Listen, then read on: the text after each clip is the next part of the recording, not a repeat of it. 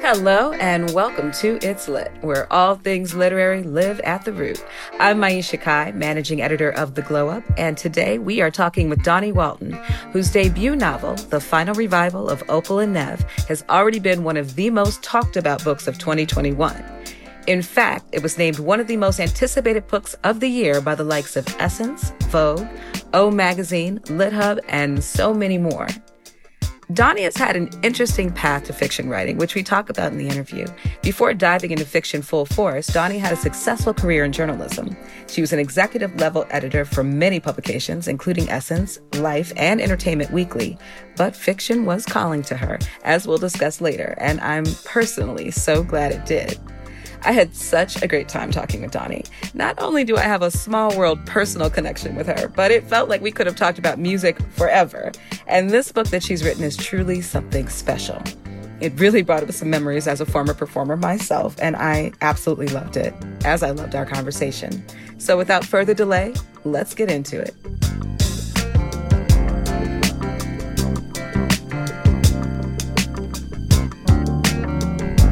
Dawnie, welcome to It's Lit. Maisha, I'm so excited to be here. I'm so excited to have you. This is like really dope. And you know, we record these conversations via Zoom, and I have to tell you, like, one of the reasons I was so excited, there were many, but so many of the authors that we have interviewed lately, on their bookshelves, behind them, or what I would keep seeing, The Final Revival of Opal and Nev. And I just knew this was a book that I had to read. I was like, yo, so all, like, this is like some weird, like, subliminal recommended reading situation, you know? It's always a good sign. It's always a good sign when other authors are displaying your work, and it really shows that you captured something special. But before we get into Opal and Nev, we have our own little ritual here at It's Lit. You might already be aware of it. Mm-hmm. But obviously, this is a podcast about Black writers, Black books, journalists, et cetera, et cetera. I know all of those things resonate with you. So we like to begin each episode asking our guests to name at least one book or piece of writing that was somehow groundbreaking or mind-blowing for them. What was that piece of written work for you? Yeah, so I'm going to give you two. Please do. The first one is going to be Zora Neale Hurston, Their Eyes Were Watching God, which was the first book in a Black literary tradition that I was assigned to read in school, actually, in 7th grade. And I'm from North Florida, and so the book resonated for me in that way. But I loved so much about Janie and the characterization of Janie, and related very much to Janie in some ways. Those moments where she's dreaming underneath the pear tree, you know, and sort of a sense of individuality and loneliness at times. I very much related to that. But also in Hurston's prose, the way that she switches between, you know, a more formal narrative style and then the dialogue of the community and the Black folks that I know so well, you know, that sounded like my family, and the warmth of that language and the kind of code switching that she's doing there in those two different styles, you know, was really revelatory for me. So I would say it's that one. And then also Alice Walker's The Color Purple, in the sense of its style and its form. The fact that you could write a whole novel in letters was something that was like, wow, like you could do that. You could express everything that you need to in a story and do it with this sort of these parameters around it. And yet within those parameters, there's so much intimacy, and it's like reading confessions. And there was something about that style that I just loved, and it felt so experimental. Well, that's fitting. That's really fitting. Because, you know, what you've done here with your first novel is it's a truly unique piece of fiction in its own right, you know, in terms of how you've approached it, and, you know, both in scope and in form, right? Because you are taking us through eras and musical genres, and you're doing it in the form of a music biography or a rock doc, you know. This is like, you know, we're reading Rolling Stone, you know, from cover to cover. And it's like, you know, And I guess it's wonderful to hear you, that these are two of your influences, which I agree with you. I think, both those books are foundational. I think they're foundational from a writing perspective. And also I think from a Black womanhood perspective. Yes. The sensuality of these women, the wholeness of these women, the truth of these women, being able to speak truth to trauma, like all of those aspects. And those are things that you do here as well, which I, thank you for. Oh, I think it's really important. But I have to know, just right off the bat, we can go straight to craft here. Like, how did you even begin to form a vision for this project? This is really ridiculously ambitious, but super successful project. Like, how conceptually did you come up with this? Well, before I switched to fiction, I was a journalist for many years. Was an editor at Essence, and before that was at Entertainment Weekly for 6 years. And I've always been a pop culture junkie. Love film, love TV, and love music, especially in the ways that we used to love music. Do you remember what an experience it was on album release day? And you would go and pick up the record and you would take it home and put the CD in and hold the liner notes and just read all the lyrics with the music. And all of it was just burned onto your soul. And I miss that, I miss that feeling. And, part of the reason why I wanted to write about music was to stick myself back in feeling like that and to remember what that was like. And calling on my journalism skills at Entertainment Weekly, we used to use the oral history form all the time to talk about iconic films and TV shows and how they came to be. And I just love the way that voices would play with each other and the ways that memories would compare and contrast and how the reader is kind of trying to find the truth between everybody's different versions of it. So I like that idea. And then also the character of Opal was just a character that I really badly wanted to exist in the world. When I was a teenager, I was very much into, a lot of stuff that my parents loved, and even my grandparents were huge music fans in terms of like the jazz vocalists and all of that. But I also loved alternative music and indie rock and some punk. And it was difficult for me to like that. It felt taboo in a sense because I didn't really often see myself reflected in those bands.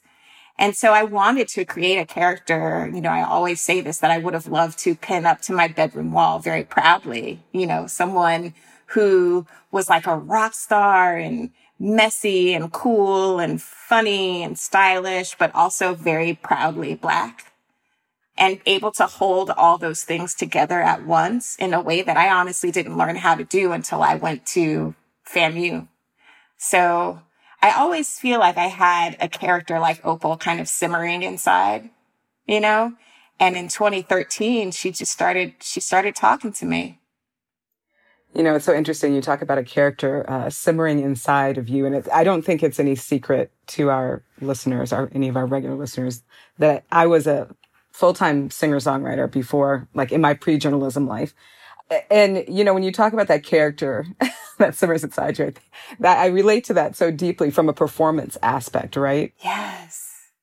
Beyonce's alluded to this. Remember the whole Sasha Fierce phase, Yes. like all those kind of things, right? And so I was really struck by some of the nuances and details that you teased out about what that life is like that really rang very true to me. And I suppose that is from possibly you interviewing so many musicians over the years, but you seem to glean a really intimate context about some of the more difficult aspects of that life, I guess I would say. So, I'm sure you've been asked this exhaustively and maybe you don't have an answer for it, and I have my own ideas, but what were some of the real life inspirations behind Opal and Nev? Oh, wow. There were so many.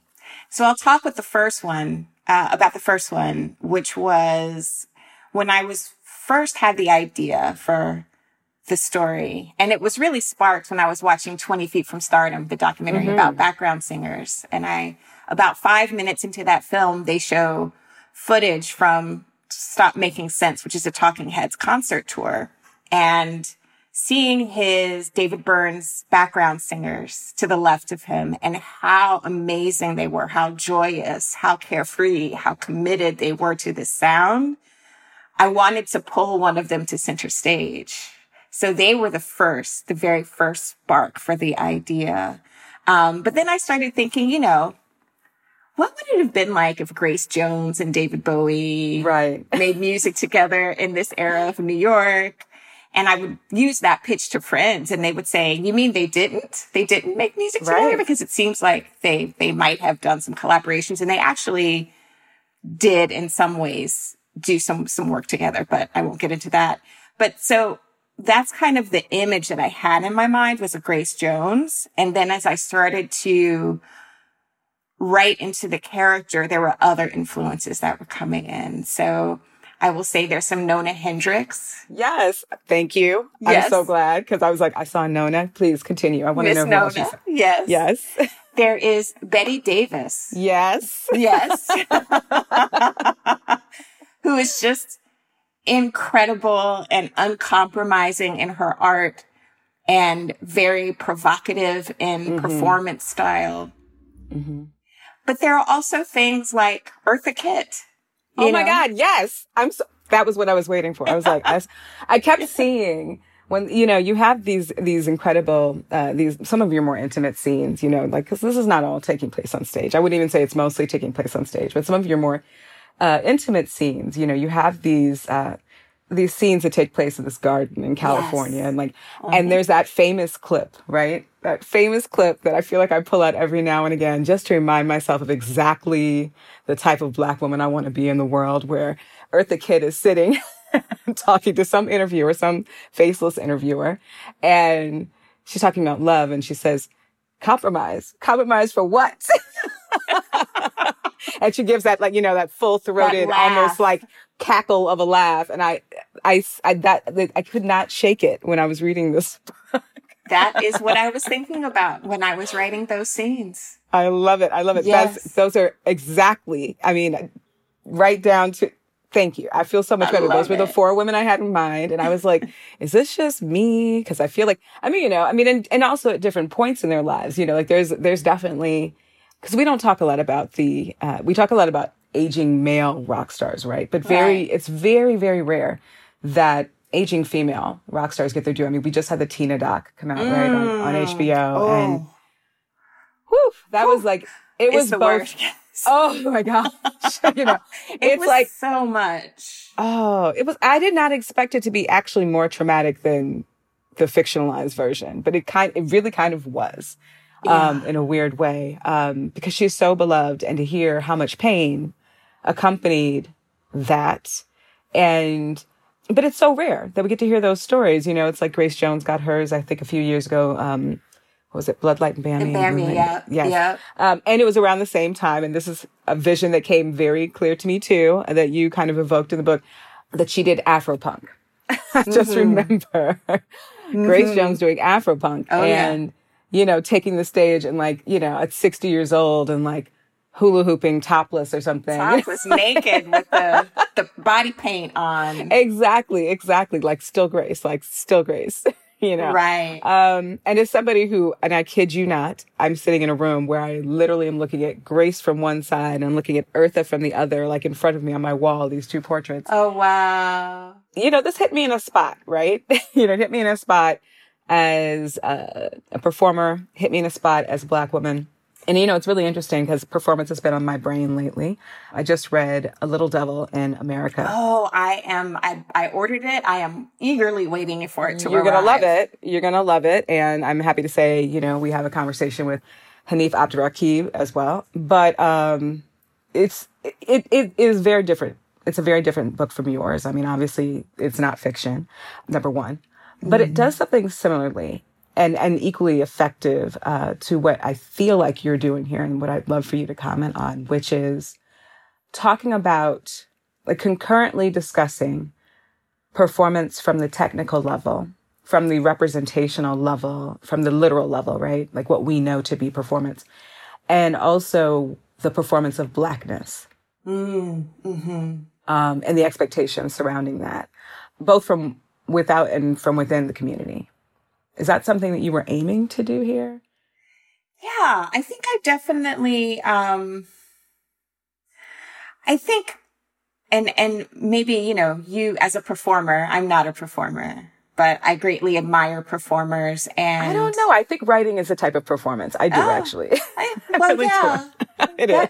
I hadn't thought about it that way, but yeah, I think so. I mean, I think it lasts longer. It takes a long time. Listen, this book took forever.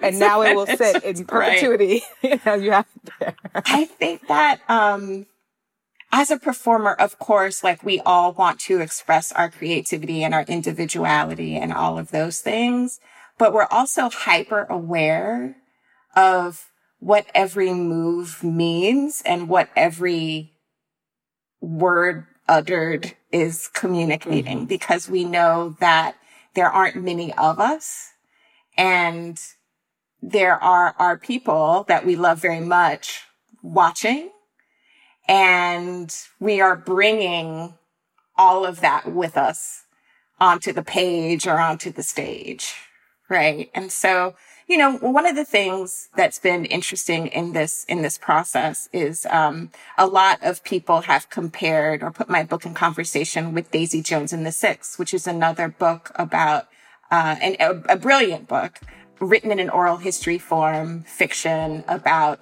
a 70s rock and roll heroine. But people are saying, yes, the form is similar, but these books are very different. And the reason that I think that they are different is because Opal is a Black woman, and that changes everything. Literally everything. Literally everything.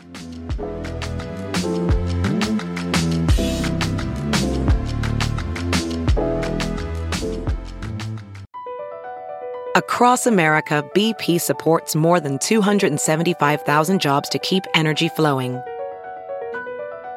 Jobs like updating turbines at one of our Indiana wind farms and producing more oil and gas with fewer operational emissions in the Gulf of Mexico. It's and, not or. See what doing both means for energy nationwide at bp.com/investing in America.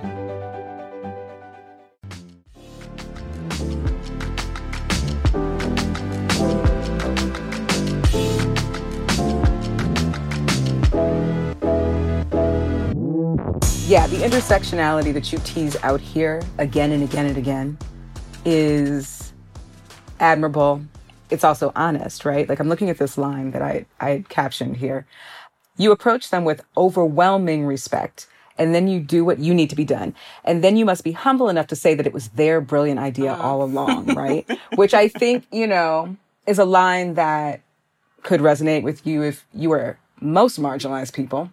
But that particular intersection of race and gender, like that line, I felt like, well, if that isn't just the whole damn truth right there, right? Yeah. I mean, there's always so many calculations going on in our mind, not only in the ways in which we're approaching the art, but in how that art is making it to the world, which is a whole different machine. Like there's the music and then there's the music industry, which is a whole different experience and animal that has to be navigated. Right. And how they will package you and what they will and will not allow you to do and what boxes they will and will not allow you to fit in or check off. I mean, it is a machine, and it is one that a lot of us don't survive, to be perfectly honest. And that's so interesting, when you brought up the Tina documentary, like that's the thing that resonated for me in that, is that the triumph of Tina Turner is not only, her personal triumph in having escaped that abuse, that horrendous violence of her marriage, but in triumphing, over the industry that was, telling Tina Turner, of all people, I don't know, we think she's kind of washed up, Right. Or we only want to hear you sing blues songs, or we only want to hear you sing R&B is what you get a lot now, or urban music, right? And you have, in Opal, created someone who is bucking that same system, who's like, no, I'm a rock star. Right. Period. Like, that's what I am. Right. Right.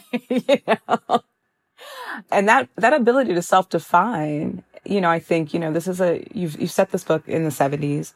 Well, most of it in the 70s. But that ability to self-define is something that we still very much struggle for. And, which kind of leads me to something else that's more about your personal journey, actually. Mm-hmm. So, as we've noted, you were a journalist, but you made this pivot to fiction.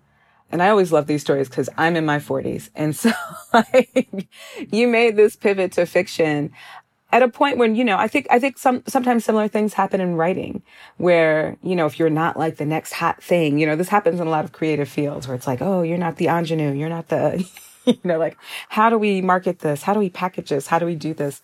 But you went to Iowa Writers Workshop, which, incredibly prestigious. We've had a few graduates of that program here, and obviously they had that reputation for a reason. But just, again, I think that's about the bravery to self-define as well. So how did that come to fruition for you? So the end of 2013, I had a bunch of changes in my personal life. Went through a divorce that came as a bit of a surprise. It happened very quickly, and was really kind of asking myself some very tough questions about how I wanted the rest of my life to be. And, at the time I was an executive editor. I was working very hard in a business that was increasingly challenged and was pulling, in some senses, further and further away from the thing that got me into the business in the first place, And so I had all this time on my hands, right? Like when I wasn't at work, I was at work, a good 10 hours a day, but the other hours I was kind of reconfiguring my life, and that's when I started writing and leaning into fiction again. And it was this story that was compelling me to get up at 5 a.m. before I had to go to the office and write these characters out and to see how they related to each other, to see where their stories were going. And I had a good friend of mine, actually, I had known him for many years, Ta-Nehisi Coates, told me, you're a writer, right?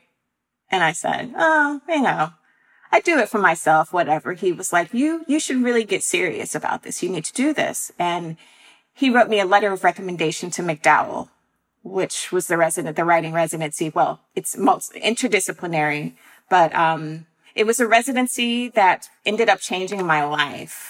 And I remember when I applied for it, I said, if I get this, I'm jumping. And that was the promise that I made to myself. And that was the scariest part of the journey. After that, applying to graduate schools, I applied to 11 across the country. I didn't care where I ended up. I just knew that I needed to follow this dream and do something for myself. Doing that application and leaving my career, not having a job, like what? Like, yeah. No, I know. A steady check. What? I know all about it. Yes. So once I made that decision, it was actually very empowering after that. And I was just like, well, let's just keep going then. Let's just see where this goes. And, I ended up being the oldest person in my class at Iowa.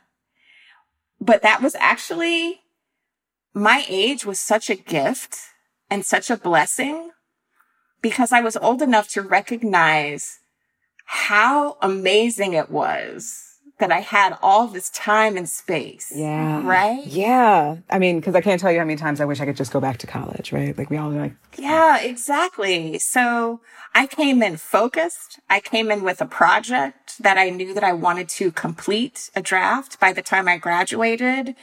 And I just had lived enough life to be confident in my ideas and what I was doing. And I have to give credit to Essence for that as well. I grew a lot professionally in my ability to communicate, in my just so many skills I got from Essence, but the confidence was really key.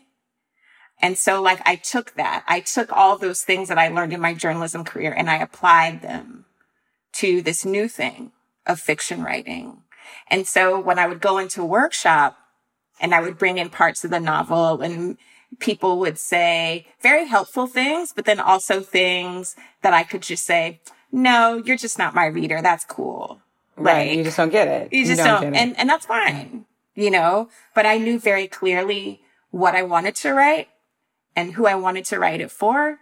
And those two things were everything and remain everything on the publishing journey. You know, it's interesting that you talk about the publishing journey, because I have to hit on something that we don't usually hit on when we have these conversations. We are usually talking so much about craft and personal journey and plot and, you know, all the things we should be talking about on a writer's podcast. But, and I guess you kind of answered the question, because I wanted to say, when did you know that you had something? And I say that because as we speak, I'm sitting here and I'm looking at this incredible package that your publisher sent to me. This was a really special, I've never seen anything like this for a book. And just for our listeners, because y'all ain't gonna get this, but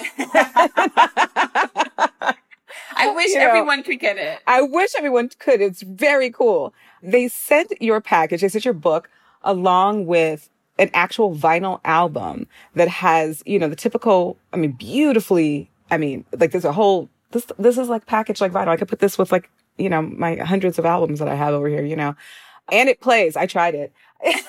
Now, what did you get is the question, because everybody gets something different. Everybody gets something different. So I got Al Hurt, because, you know, I pulled out Shazam, like, what is this? I got Al Hurt, who is a Louisiana, New Orleans, like, trumpeter. So the sound was very, I want to say like very 60s, a little swingy, a little gospel-y. Okay. All instrumental. But yeah, so one side is this actual playable vinyl album. And the other side is this, you know, incredible synopsis of your book and bio of you and the graphics. But I found myself, and then, you know, you got this very cool enamel pen, which I'm going to put on my jacket with all the other enamel pens, because I'm like, you know, apparently 12 and like a Lisa Frank sticker in my mind. Yes, Lisa Frank. But, you know, I do know enough to know that nobody gets packaging like this unless a publisher believes they have something. So when did you know that you had something with this book? You know, it's hard to say, because I kept it to myself for so long before I started really workshopping it. But I know, like, it was making me laugh. It's hard to explain, because, like, there are definitely like lighter moments of the book and there are heavier moments of the book, but there are also like some of my favorite things to write were the satirical moments in the book. And there and were by satirical, you mean? Like sort of, a little bit tweaking the way that media works, especially. Yeah. I felt like you were sending us up and I loved it a little bit. I was like, this is exactly how we are. We're exactly like this. A little bit. As someone who was part of that and understands. Exactly. You're entitled to do that. You were. I know how the sausage gets made, you know. That's right. That's right. So I was just it was fun to me in a way that nothing else that I had tried writing fiction-wise felt fun, you know? And I think that's when I first knew that I really loved it, you know? And, I think when I started sharing it at Iowa as well, and sharing it with my husband who, you know, we were dating at the time. And my husband is a very tough critic. Like, he has opinions about everything. But he was like, this is really good. And I believed him, you know? I was like, yeah, maybe it'll be okay. Maybe it's, you know, and I just, I added some additional layers when I was workshopping it in Iowa. Actually, the journalist character in the book didn't exist before. It was just a straight oral history. That's so interesting, because I was going to ask, are you in this book? Yeah. Are you in this book? It's okay if you are. You wouldn't be the first a little to bit. Somehow show up a little bit on the side. Yes. I show up. I remember in Sunny. We were talking to Alice Randall. Exactly. We were talking to Alice Randall, and I was like, so this seems like it's you? And she's like, well, I mean, you know, kind of like, it's totally you. Yeah. You know, that personal stuff does kind of seep in especially when I'm writing about Sunny listening to Opal and Nev's music for the first time and the reaction she has in her body when she's listening to it. Those moments felt very personal to the way that I feel like I used to experience listening to music. And obviously this character has a very personal relationship to this story. And I didn't want to spoil that for people who have not read the book yet, but it is a obviously pivotal plot point here in terms of why this story exists, why this whole, the catalytic event, as it were. But I think everybody should read it for themselves, because this is a very, very special and very easy to read book. It's very enjoyable to read. Thank you. I had a lot of fun reading this book. I had a lot of, Yes. I say a lot. If I get verbal with the book, like, it's a good, that's always good. Like, or if I have to put it down and like, walk away for a minute. And, like in this case, there were moments I was a little triggered. I was like, oh, yes, that did happen. But you had so much fun reading this book, and I want to know, are you already at work at the next bit of fun? Oh, so I'm at the point where I'm kind of thinking about characters, because that's where the stories for me always start, is with the people who populate them. So I'm thinking about, a group of 4 characters and trying to figure out who they are and how their lives intersect.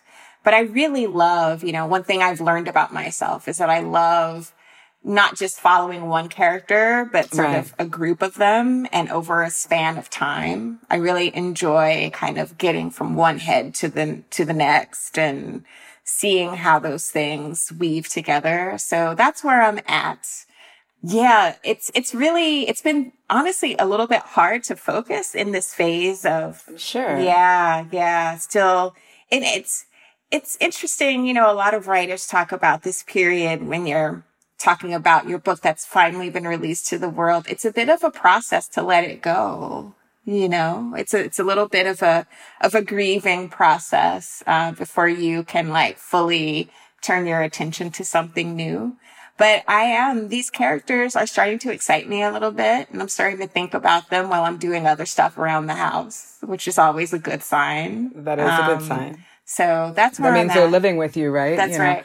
And that comment you just made about letting it go, I think that's why I would say I agree, actually, that writers are performers too. I think you guys deserve that due. No, you are, because that is the same process as making an album. It's the same process as making a film. It's the same process. You put so much of yourself into this thing in this moment, and then you have to release it, and then it's somebody else's, and it's up to their interpretation. And there's so many stages of that releasing, right? There's when you decide that the book is done. There's that, and then there's the letting go that happens on your release day when people are getting it and having their commentary about it and all of that. And then there's turning your attention to what might be next. Well, I can't wait to see what comes next for you, but take your time because it's worth it. Thank you. Dawnie Walton, thank you so much for joining us on It's Lit. This was delightful. This was a pleasure, Maisha. Thank you.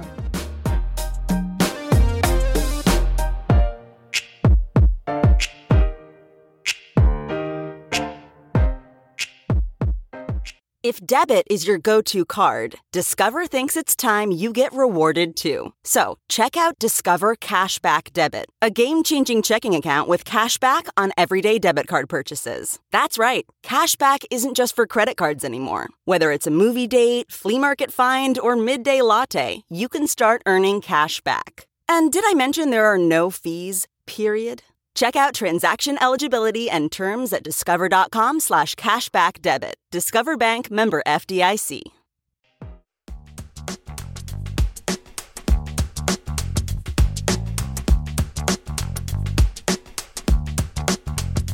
The Root Presents It's Lit is produced by myself, Maisha Kai, and Michaela Heck. Our sound engineer is Ryan Allen. Our theme song was penned by yours truly and producer Scott Jacoby. If you like the show and want to help us out, please give us a rating on Apple Podcasts. It really helps other people find the show. If you have any thoughts or feedback, you can find me on Twitter at Maisha. That's MAIYSHA, and at Maisha Kai on Instagram. And before we go, we always like to talk a little bit about what we're currently reading. What I'm currently reading right now is A Galley of Every Man, which is coming out this July. And this is an incredible kind of reverse migration story by M. Shelley Connor that starts in my hometown of Chicago and really traces us back through a history of a collection of amazing characters, all of whom are harboring really intimate secrets, and they mesh in really kind of gorgeous ways. She's done such a beautiful job with this, and I'm really excited to talk to her about it. So look forward to that. But in the meantime, that's it for this week. Thank you so much for listening, and we will see you next week. And you know what to do. Keep it lit.